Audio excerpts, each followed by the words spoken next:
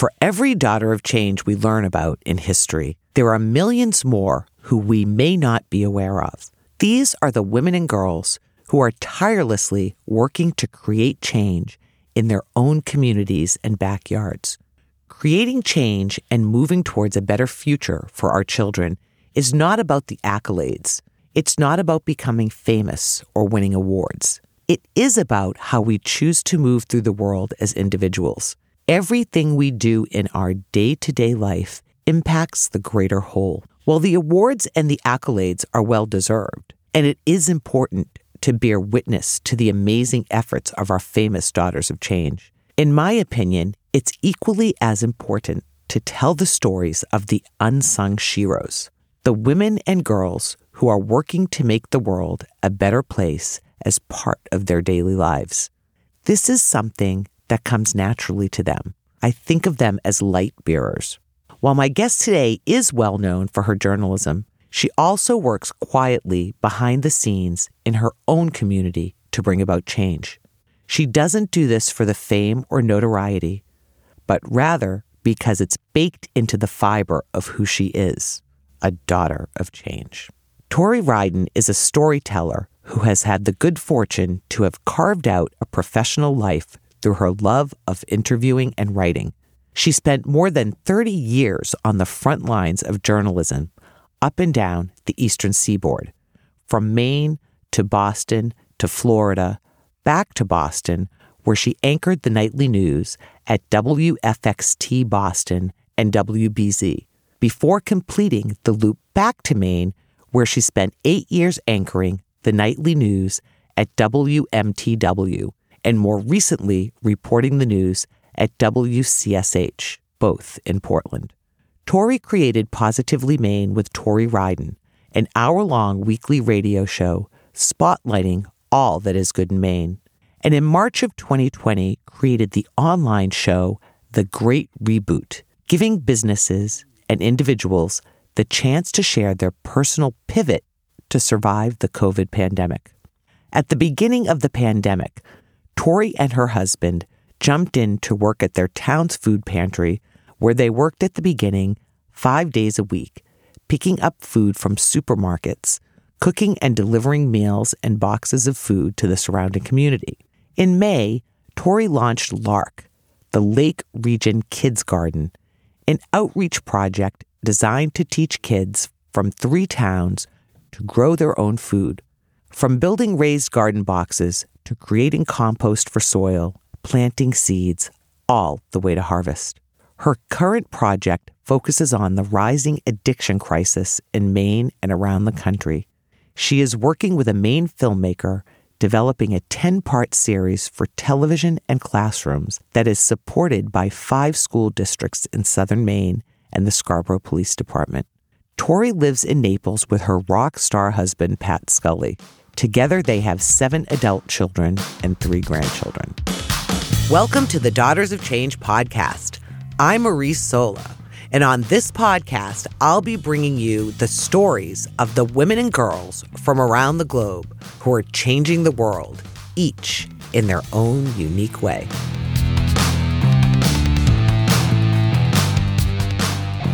Tori Ryden, welcome to the Daughters of Change podcast. I'm so happy to have you here today.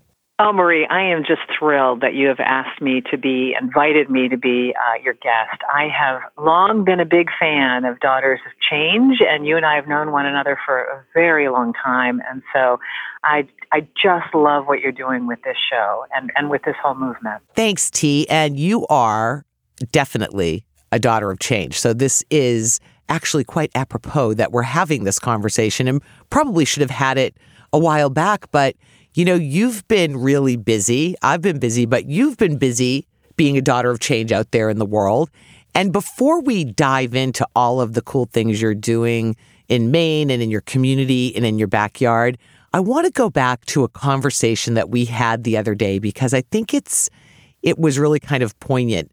The fact that this path that you're following had almost, for the lack of a better term, a serendipitous flow. As soon as you start working on one thing, the next thing just sort of pops up naturally and flows into it. So what's that been like for you? Well, what I'll say about that, Marie, is the serendipity only happens if I give it space to happen.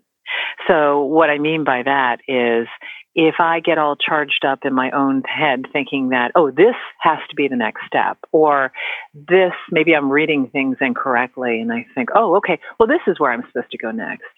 So I have to quiet those voices in my head. Now, that does not mean I didn't try following those voices and only to hit a major roadblock, which is kind of a flick in the head to say, wait a second, girl, step back and let's do this the right way.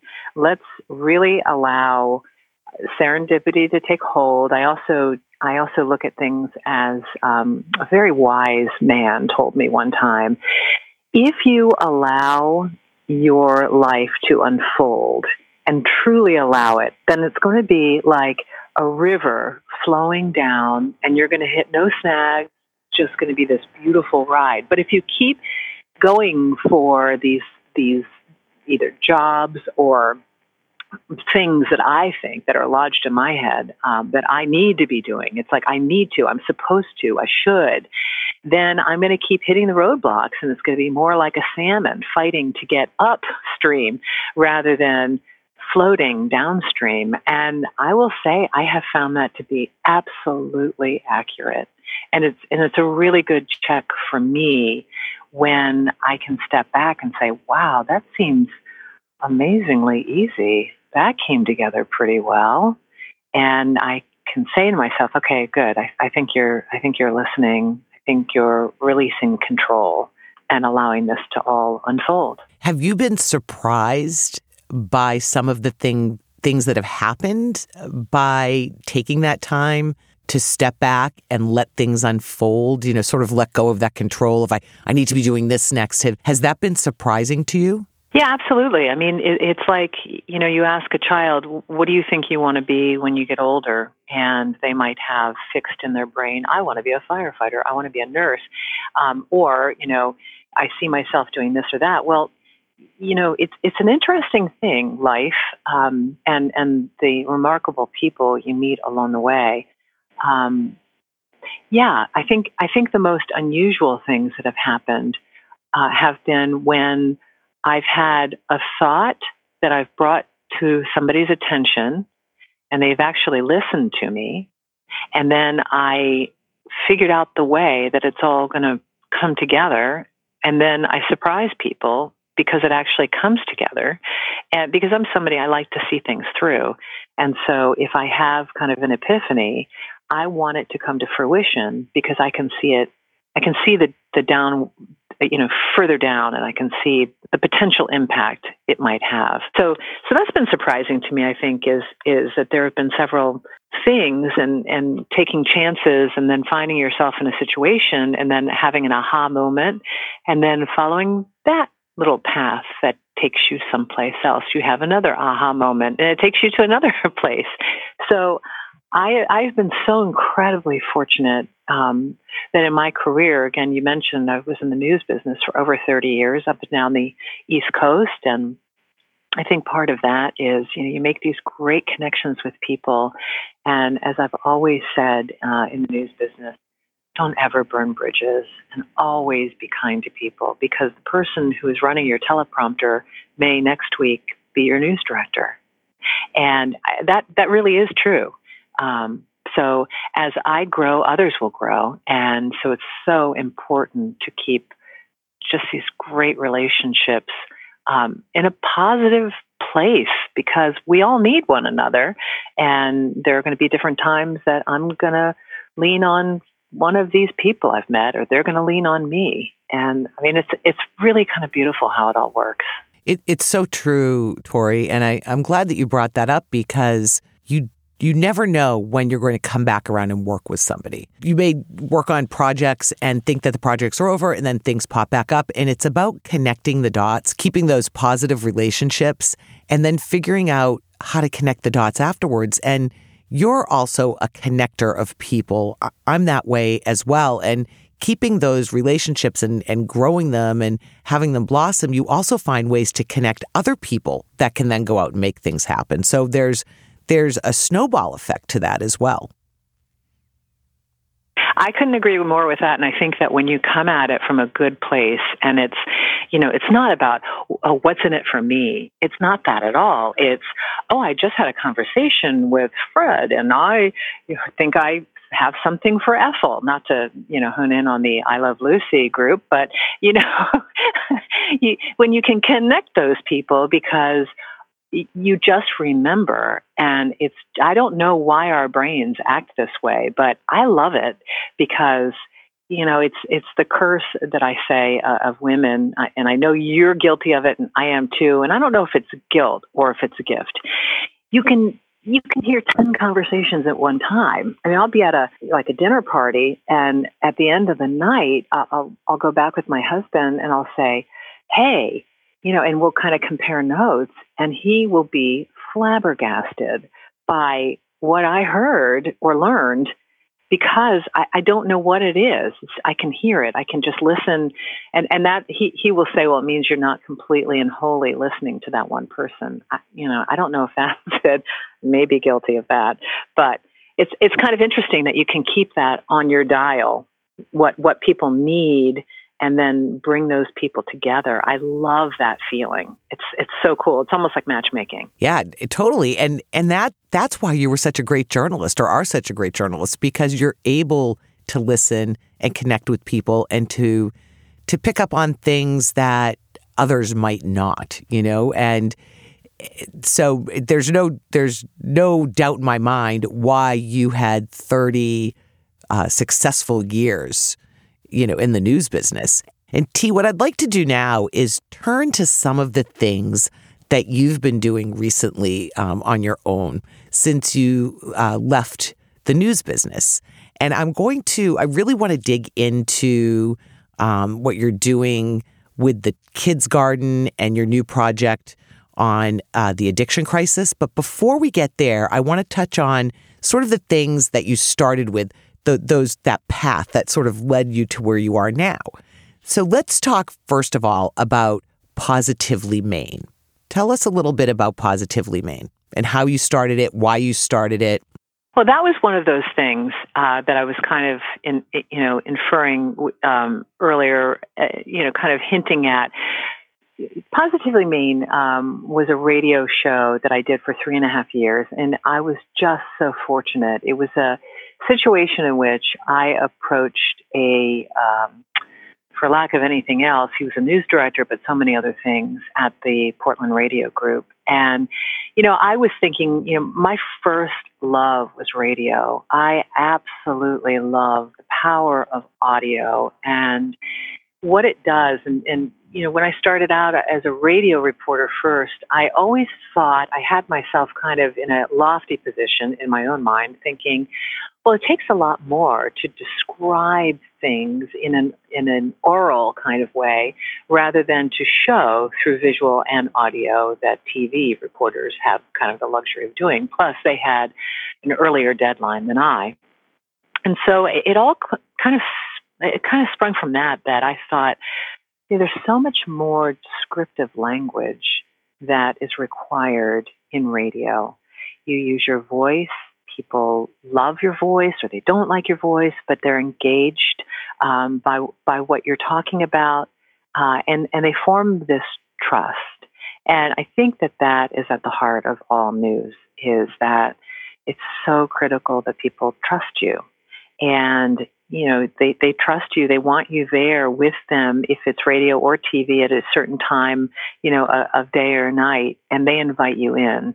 And so when I had this opportunity to go in and talk to the news director, who said, oh, geez, I don't know if you want to be doing, news here. It's probably not enough money. And he kind of went down this whole kind of rabbit hole of trying to convince me not to do it. And I said, well, why don't you give me my own show? And he kind of ignored that. And the second time I met up with him, I said it again. I said, well, why don't you give me my own show? And it was the third time when I turned to him and said, so when's my show going to start? And he said, well, are you serious? And I was like, yeah, I've now said it 3 times. I am serious. And he broached it with the general manager, who said, well, I might be interested. And so I came up with a couple of different storylines. And one was pertaining to women, and it was along the lines of something that Marie and I worked on together, which was a project called Real Lives, Real Women. And it really focused on issues that are germane to women, and then taking them through kind of a resolution. And it was a you're not alone type of show, which I think, Marie, you and I might do again. We're going to try that. We're going to see it to completion. But that was one. And then the other one was, I thought, well, I was so sick and tired of it. It was the time when Governor Paul LePage was in office, and Maine seemed to be kind of at the brunt of all these jokes on late night television. And I got so ticked off. People all thought that we were a bunch of bumbling rednecks with no dental care. And I thought, I think that the world needs to know that there's a whole lot of good going on in Maine. And so my Pollyanna side came out, and I created Positively Maine.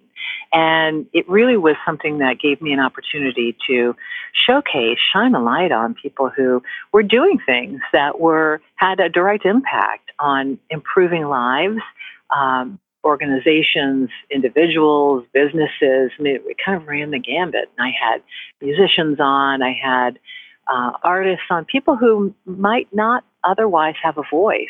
And it ended up, in my opinion, it was very popular, only because of, the people I would run into. I'd be at the Lowe's and somebody heard my voice and they'd say, wait a second, are you the woman who does Positively Maine? I listen to that every Sunday morning before I come into work. Thank you for that. And so I felt like I was very fortunate to be able to bring something good to people at a time that they desperately needed it. And such a great focus on positivity, because we don't, unfortunately, hear a lot of that anymore. The doom and gloom seems to be what makes the headlines. So kudos to you for that. And it was a great show. And then from there, we end up in COVID. And that did not deter you. You came up with yet another show called The Great Reboot. Tell us about The Great Reboot. Well, The Great Reboot was a collaboration I did with Portland filmmaker Reggie Groff. And the two of us kind of came up with this idea of, okay, here we are, COVID. Suddenly all of these companies, these businesses, people are entering this period of, oh my Lord, what is going on? What are we going to do? And we thought, well, let's see what we can do and get guests on and talk to them. We did all of the interviews. Initially, we did them in person until COVID really took over. And then we did everything by Zoom. And so this one, we opened right up to the entire world. And so I reached out and Reggie brought people to the table as well. And we spoke with people about, what have you done to shift? What's been your pivot? We're hearing a lot about pivot now and shifting and all that. But, at the very beginning, we were like, okay, so what's your focus? How are you going to shift into this? What's the plan? And so, we really, it was so enjoyable to do that show because, yes, we looked at some of the negative pieces, but also, looked ahead with hope to a positive outcome. And, we touched on so many different topics, talked to people. I've got a friend in Ghana in Africa, and he was on, and his name is Ace, and he's an attorney there, but he's also a musician, and he brought a whole group of people together, and they created some beautiful music that became a big hit in Africa. Spoke with a woman in Ireland, and she talked about nutrition and the importance of nutrition and getting fresh air. I mean, it was really nice to get advice from people around the globe because it's the human condition. We are all dealing with the same thing. I mean, that's the one thing about COVID. Has it not brought us all, I mean, regardless of all of the morass that's happened in the last couple of weeks and months, hasn't this one disease, this one virus really brought us all together? It's been the great equalizer on so many levels. Yeah, exactly. And people have had to rethink their priorities, what's important. And I am, call me Pollyanna, but I tend to try to look at the good things that will come out of this. There's been some really bad things as well. But, where are we all going to be on the other side of this? But that was not enough for you, T. You weren't busy enough doing that. So, my mother always grilled into my head, Marie, that idle hands are the devil's workshop. And so I've been terrified of having any time on my hands. So I guess that's part of it. But I also, I think that since I was a kid, I've been doing volunteer work and just have, I'm just saying that it's been a calling to me, that I see things that I can help with on that level. And so my husband actually started, he had retired at the end of December. Happy retirement, COVID.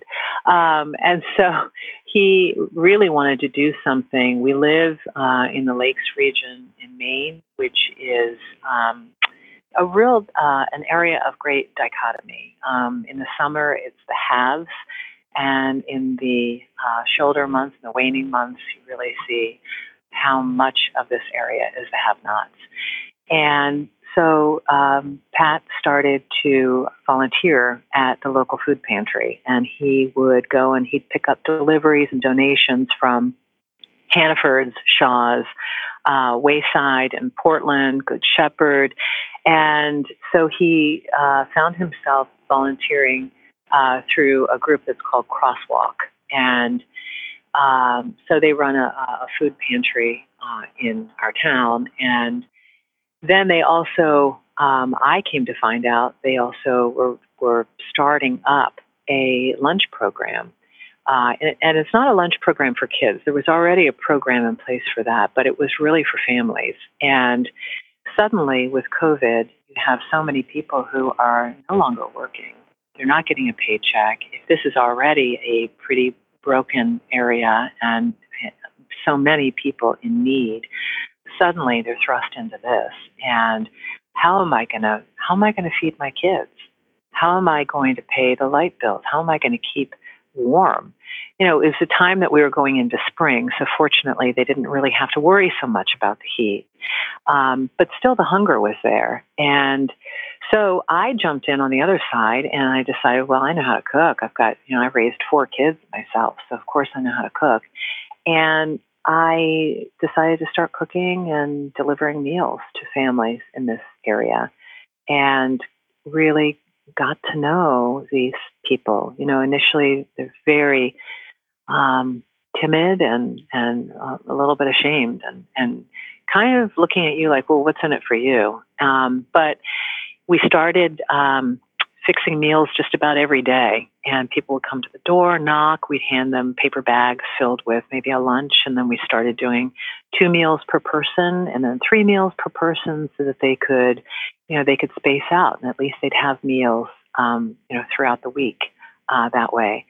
And so, it was really interesting for me, Marie, to be able to, put a mask on, have a hat on. It wasn't me, the reporter, it wasn't me, the journalist, and all of that. It was just me out in the community and meeting these people and knocking on their door. And they were happy to see us. They were happy to see me. And it was really kind of lovely to have this trust. And I guess that's kind of the underlying theme, is trust. Trust as a journalist, trust as a volunteer. If you don't have trust, then you cannot get into anybody's world. People will not share with you. People will not accept gifts from you. And so right now we're at a point with this. It was called Kyrie's Kitchen, like Kyrie Eleison. And we scaled back to cooking 2 days a week, and then it was every Thursday, and it was delivering. And now we're not doing the deliveries because the needs have kind of gone down, and I think we're going to revisit that. But yesterday I delivered food boxes, so I'll go and I to about 7 different families. So I'll just load up my car and I'll go to their houses, and it's a good idea for me to be able to do this so I can check in on them. There are several people who live alone. People are in pretty tough situations. But it's nice. It's nice for me too to be able to see where they are, make sure they're okay. And this is, I think, there's a great example here coming up of how your work in the food pantry then led you to another project we're going to talk about. But before we talk about LARC, or the Lake Region's Kids Garden, what I'd like to just have you explain is, what was it that you saw while you were involved with the food pantry and delivering meals that then made the light bulb go off or gave you that aha moment about starting LARC? Well, I think any time that you are making food for families, and you feel like you're coming in at a really tender moment in people's lives, and they're really weighing the options, and especially as things were ramping up with COVID, and there was this there were several families that had children, and I would bring the meals to them. And as the trust grew, the kids were allowed to come out and say hi to me. And so I would get their names, and, I love kids. And so I'd try to find out a little bit about them, and not in an interrogative way, but just to see what they liked and what they're all about.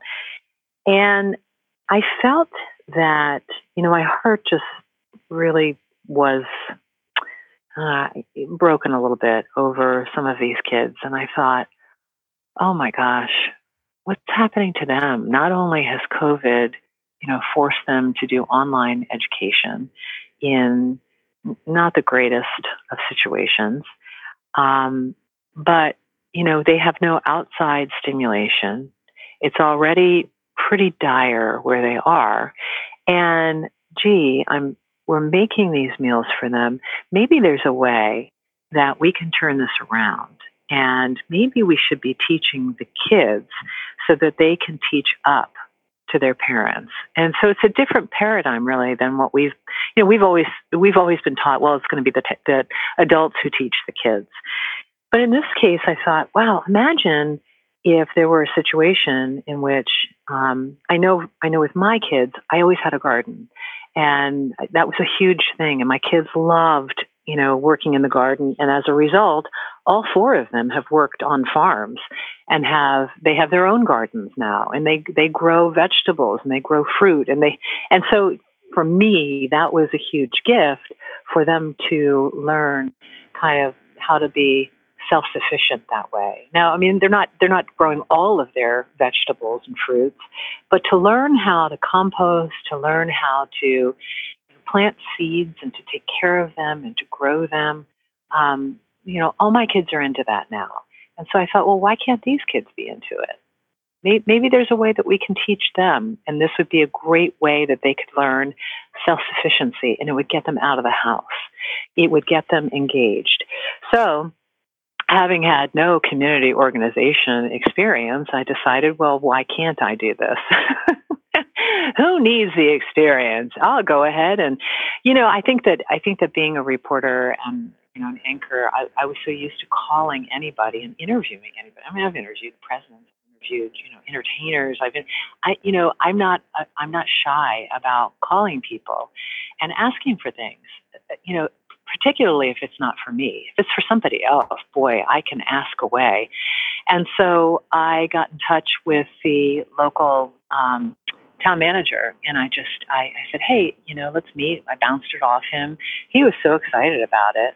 He took the cause to the town selectmen's meeting, and I said to him, well, look, here's what we need. We need a good, viable piece of land, and we need to.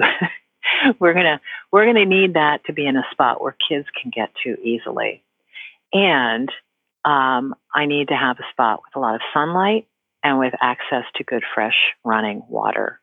So the demands were there. I figured, why not just throw them all forward? So he came through for me, and he was, magnificent about it. His name is John Hawley, and he just became kind of my champion on this. And so he said, well, you got the land, the rest is up to you.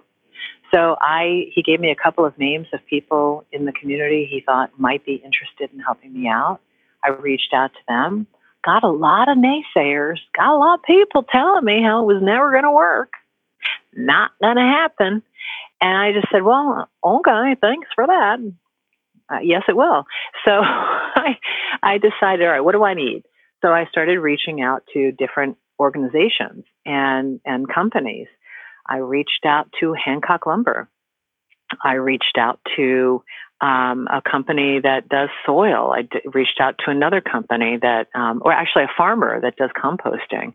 I reached out to just a number of different groups, Aubuchon, and I reached out to all these different places where I could get seeds for free or seedlings or at cost, and started kind of building a group of people who, mainly my friends in the area, people I knew. I said, hey, can you come together? It's going to be really important. Do you know how to kind of hammer things together? Do you know how to nail together wood so we can create raised boxes? And so it was like a barn raising, and we had probably about 15 people. I went and got a bunch of waters. It was a boiling hot day, and we just started building those boxes, and we built 11 about 3-foot high boxes. And from there started filling them and got, I think that got the energy going and got people excited about it because everybody wants to be part of something good. They do. They just don't know what it is. They don't know what the opportunity is unless you give it to them. You share it with them and say, hey, how would you like to be part of this on Saturday? Sure, I'd love to. I'll be there. And I'll bring 2 friends. So it really was amazing to me how people came together. And it was mostly adults, but there were a couple of teenage kids who came and were just wonderfully receptive to the idea and really worked hard. It was great to see. So I've seen pictures of the gardens, and they were quite lush. I mean, you had a lot of things that you were growing. And I know that you said, and I want to talk in a minute about what the kids are doing once they got there, like what were the things that you were teaching them. But I know that you mentioned that one of the hardest parts of the project initially was getting the word out and getting the kids there. So how did you overcome that? Well, I think, Marie, one of the biggest and most challenging pieces, quite frankly, was COVID. Because so many kids were, it was so confusing. Were they in school? Were they at home learning? And then, did the adults really want them, to have kids around? And I said, look, we're all masked. We have to have our masks on. And so, once again, it's that trust piece. And they didn't know me. They thought, well, who is this person who's doing this, and can I really trust her? So what I did was, it started out, I'd have kind of like 3 or 4 kids who would come, and I felt like I wanted to have a larger group than that. I thought it was really important. It would be important to have kind of a cluster of kids who would be there because, kids don't want to feel awkward that they're being singled out, like, oh, God, okay, I don't really feel comfortable doing this. But if there's a group of kids, then they're going to look at it as, wow, this is great. And I just met this new person. And so I want to go back next Tuesday and I want to see my friend because this is going to be fun. We're outside and we're planting and we're doing some really cool things. So I reached out to our town. So the whole, and I didn't even explain this, but LARC stands for Lake Region Kids Garden. Now, I will say traditionally and historically, this area where we're living, all the kids go to school together, but again, historically, the towns have been very independent of one another, and almost in a standoff way of no, that's this town. And so when I'm in the town of Naples, and so one of the first complaints that was lodged to John Hawley was, well, this shouldn't be the Lake Region Kids Garden, this should be the Naples Kids Garden. And my whole feeling was, no, absolutely not. These kids go to school together. So let's find a way that we can bring people together. This is a terrible time. Let's bring people together. Let's not shun. And so that was the reason why I called it Lark. And so I painted up a kind of a fun sign that we had some trouble getting into the ground, but we finally got it in. And it was great because then people would slow down in their cars and they'd be like, what is that? A sign does a lot for a project because then it becomes kind of more official, even though it was hand painted. It became kind of an official sign. But I reached out to after school programs, and then after school was let out, they turned into summer programs. And so the people who are running them couldn't have been greater. I mean, they were so wonderful. They'd say, okay, well, we're going to work this in. How about we come every Tuesday at 10 a.m. or every Wednesday at 3 p.m. So I had different times for these different groups. And I loved it because I knew I could count on them. I knew I could count on a group of, 15 kids, 20 kids, all with masks on, except for one group that had been podding together, Podding, I guess. And they were able to go without masks, but I was double masked when they were around. And it was so refreshing. They were so excited. Many had never gardened before, had no idea what it was about. And so I loved it because I was able to teach them how to compost. I mean, we called it, when we were doing it, I said, it's like baking a cake, you guys. Okay, so here's the dirt, and then you're going to add in some dried out eggshells, which I collected and dried out, and then some Epsom salt, and you're going to mix, and stir. So everybody had a chance to stir and to crush the eggshells in and and to put the salt in, and it was like baking a cake. That's what I said to them. I said, all right, let's bake the cake. And they were so into it and so happy to learn these different things. And they were so quick to understand the properties of that. So I used that as a great educational tool. And, I was learning a lot myself, too. I didn't know the properties of eggshells or Epsom salt. And so I would talk to them about it. And I'd say, do you guys know why we're using this or that? And then we would all do it together. And then we'd put, the compost in all 11 boxes, and then they'd kind of squish it all together. And then the next time they'd come, we would start the planting process, or we'd put in string and kind of create. Well, I got donated. This, I love this. A friend of mine is a hockey coach at Connecticut College, men's hockey, ice hockey, Jim Ward. And so he donated all of these broken hockey sticks. And so we used hockey sticks to hold up netting so that pole beans could grow up on the netting and on the sticks.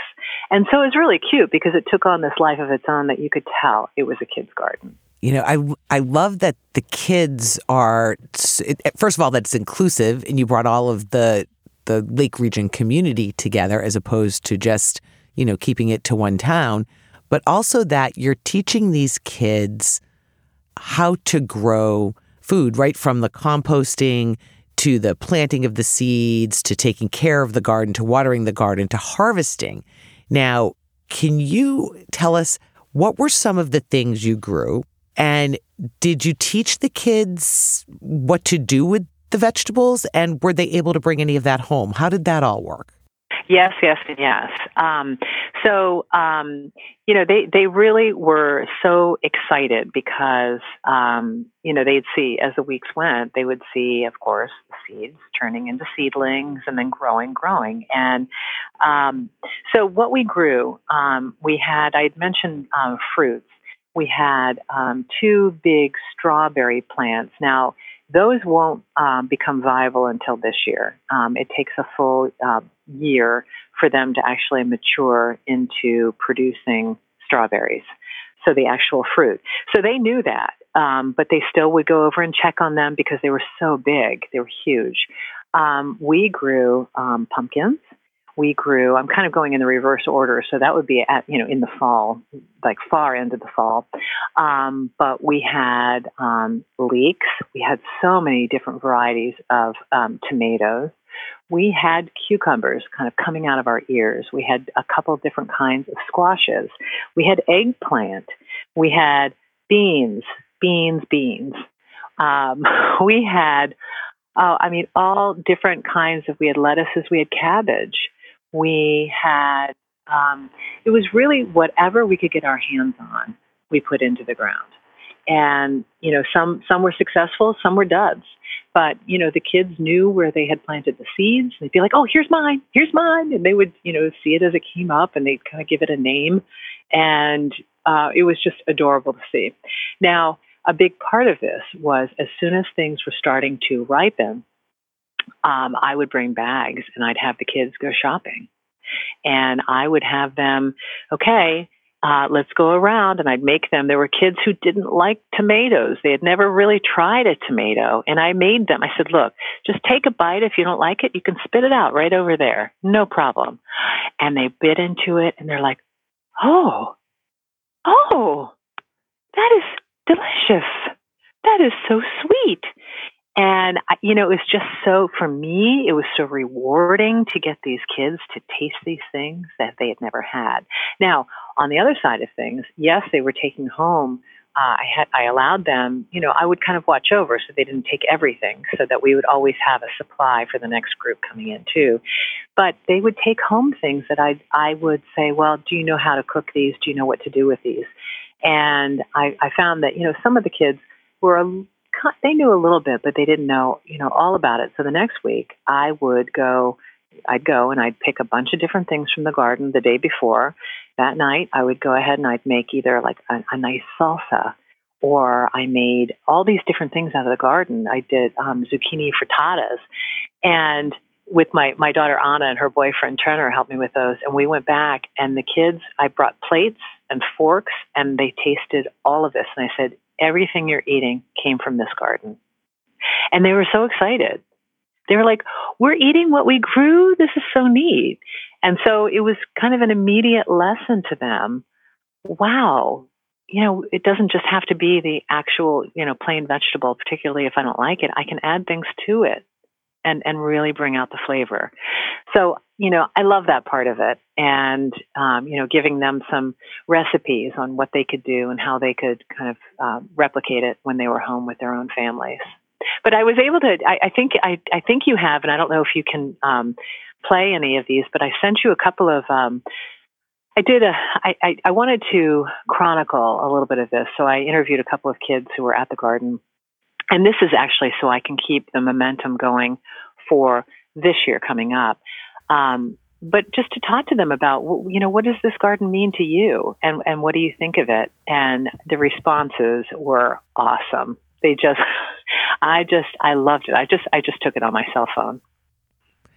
I did get a chance to look at that, and the kids were really cute. I mean, it was, and we'll try to, if we can't get them into the podcast, what I'll definitely do is put links to that in the show notes. And we'll also put links to everything that we're talking about. We'll have information about Tori as well. And Tori, before we wrap up, I just have a couple of questions for you. And I want to I just quickly want to also talk about the Addiction Crisis Project that you're working on, because I know that's in the sort of the burgeoning stages, but just to kind of let people know that it's on the horizon. And just like one other thing you're doing to be a daughter of change, because you're just like such a sludge girl.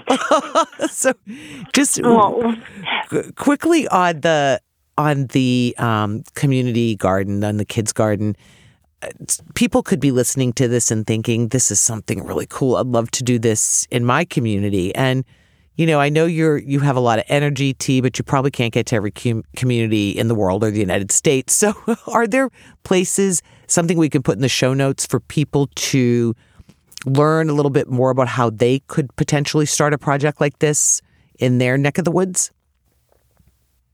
Yeah, I mean, I think, any time anybody wants to do something like this, I started exploring a number of different places, like, the ag sites that are all throughout this different states around the United States and around the world. There are different ag sites and extension programs that people can learn from.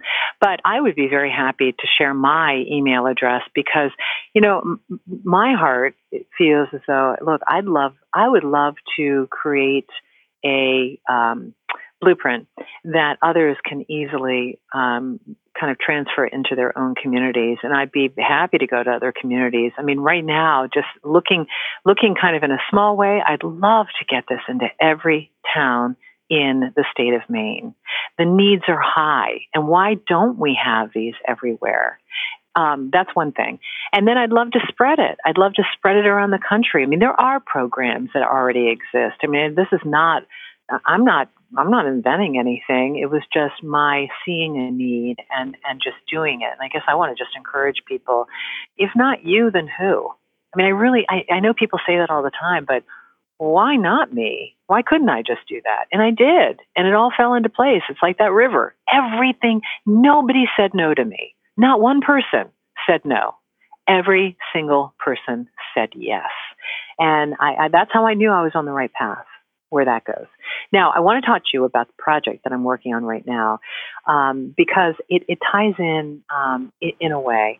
And right now in this country and around the world, we are battling a huge, huge fight that we're not winning, and it's the battle of addiction. And so I'm working on a 10-part, 30 minutes each segment or each show on addiction. And our working title right now is Brain Wreck. And I'm working again with Reg and a bunch of different school districts have signed on, which is really great. And a police chief in Scarborough is behind it as well. He started Operation Hope. And I just want to say one thing that he pointed out, which I think is just amazing. He said, the state of Maine, we're losing 8 people a week right now. If there were a serial killer in Maine killing 8 people a week, there'd be resources coming from everywhere to stop that. If there was an intersection or a stretch of highway that was killing 8 people a week, there'd be all kinds of resources being thrown at it. So we are hoping that, this 10-block, 30 minutes apiece show, we're hoping, we've got a meeting this afternoon with a TV station, a second TV station in this area. Maybe it'll be syndicated, but I'm hoping that it gets into the schools and the messages get to the kids. This is not the kids' problem. This is a huge kids' problem, but it's, so many kids, they don't know that they have this in their brain. They don't know that, but they go down the path and they try, drinking, and then it morphs into heroin before you know it, and their brains are altered. And unfortunately, for so many people, too many people, once is not once, and it takes a long time to break that and to break a lot of cycles, familial cycles of addiction. So we have this and we have to take care of this. So I feel like, there are problems where we live. In the past 2 weeks, people have been arrested they had a bunch of heroin on them, they had guns, and they had money. Well, yeah, the problem's everywhere. It's everywhere. And so that's just in a nutshell, this is what it's about. And it's looking at, solutions as well. Yeah. And I want to give a shout out to Reg, because Reg Groff is totally an honorary daughter of change. And I would like to say that once this is up and running, it would be really cool to do a show with the two of you to talk about this in more detail, because this is really close to my heart. We've dealt with this in my family, and it's important that we do something about it. So there will be more to come on that, listeners, for sure. So I'm inviting you back, T, and we'll bring Reg on too. and we'll talk about that in more I would detail love once it's that. up and running. Yeah, I would love that. And I'll just say this. I mean, I think if you were to ask, I would say most families have this in their families. And we need to lift any kind of shame that's around it. And we really need to take it on. And we need to be real about this. And this is as real as any physical, this is as real as cancer. This is as real as anything that we're fighting right now. And we really have to take it seriously. And we have to take away, kind of that mantle of shame.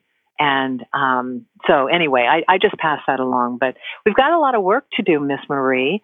And, we've got energy. And my whole thing is, look, we're put on this earth for 5 minutes. So let's use up all 5. I love that. That is actually a great segue into my next question for you, T. I call Tori T, as you can tell now. So, Tori, I should actually say your name. Tori, what is the best piece of advice you have for the Daughters of Change out there listening today?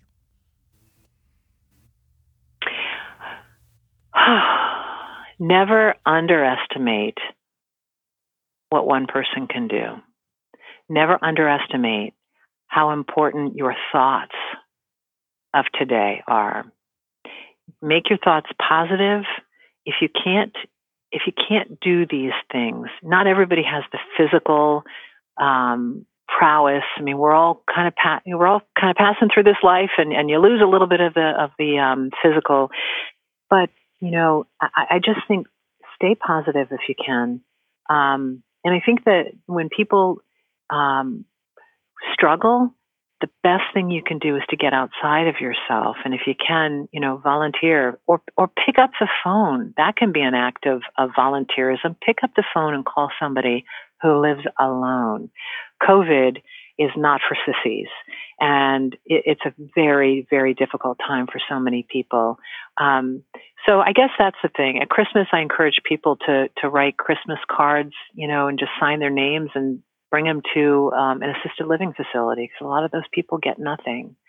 Little things go a long way, and we have a lot more power to impact people's lives than we think. We think it has to be really huge things. It's not. It's little things. Bake some cookies for the people who work at the post office. They will love you. They're struggling. So, I guess there are a lot of different things people can be doing. But if they can't get outside and they're fearful of that, pick up the phone or just start, really manifesting positive thoughts in your head. We need kind of that massive human collective consciousness of positivity. We need it right now more than ever.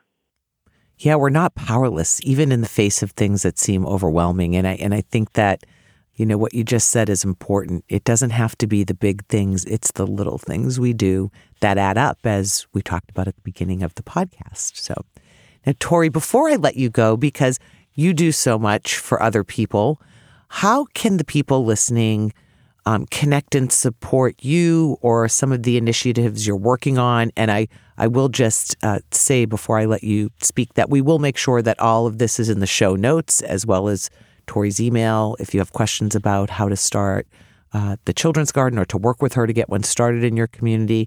But again, Tori, how can the people listening connect and support you and the initiatives you're working on? Well, I think that what you just said is probably the best way, my email. I don't have a Lark Garden website up, but I am working on materials that I can share, and I'm so happy to share. I mean, we are all in this together, and so I don't feel like I own anything. I'm happy to share anything and everything that I know. And again, I think that comes back to what you were talking about before, is that you and I are connectors. And so to do that, you have to remove your ego in a bit. We don't own these things. We share them all. We share this. We share our information. And, that's how we kind of move ahead. So email me. I think that's the best way. And then we can have a conversation. I'm on Facebook as well. For now, see, and but that's probably, you can find me on LinkedIn. I'm pretty easy to find. My stories are everywhere, so just you can Google me and you can find me. But if anybody wants to talk to me, I'm happy to chat with them. I'm an open book. Thank you, Tori. That's actually really nice that you're offering that up, and I'll make sure that there are links to social media, to your LinkedIn, the email address, YouTube for The Great Reboot, everything. So we'll make sure that's all up in the show notes. And Tori, it has been such a pleasure to do this. You and I just keep, we're interconnected somehow in this life. We keep coming back, and I'm sure there's more to come. Before we close, any final thoughts for the listeners?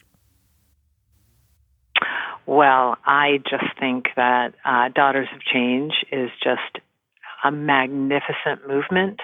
And I just, when you were talking about we've been in and out of each other's lives, it's like stardust, right? It really is. And, in the end, I've been doing a lot of research lately on near-death experiences because I've been talking to people who have had them, and what they describe is an amazing thing, and the way they say it is that's more real than this. So where we go next is more real than where we are right now.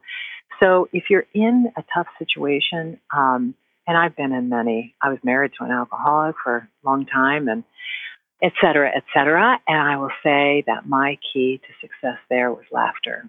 And not to poke fun at things, but really you've got to keep your sense of humor, because especially if this is not real, as real gets, you got to have a good sense of humor, and that'll get you through just about anything. It's kind of like the laughing Buddha, right? I'm Catholic, but I believe in the laughing Buddha. I mean, I think it's really important to have an open mind and to kind of, collect different beliefs as you go and thoughts, and be open-minded to other people, and to hear, we're in a time right now that people are so stuck in their lanes, and they're so stuck on being right and everybody else being wrong. Let's stop that. Let's kind of jump into a bag of everything and just let's get shaken up and just say, okay, you're different. I'm different. And so you were raised a little differently than I, but I think we can come to common ground if we just turn off that noise. And so there you go. I think I gave you about 10 different ideas right there, but we are all in this together. So why the heck not make it a little bit more of a fun journey than crying about it? Thank you so much, Tori. I've just really appreciate your time today. And Daughters of Change, you hear that? Jump into that big bag of everything. I love it, Marie, and I love you, and I thank you for having me on. Just all the best to you and to all your listeners.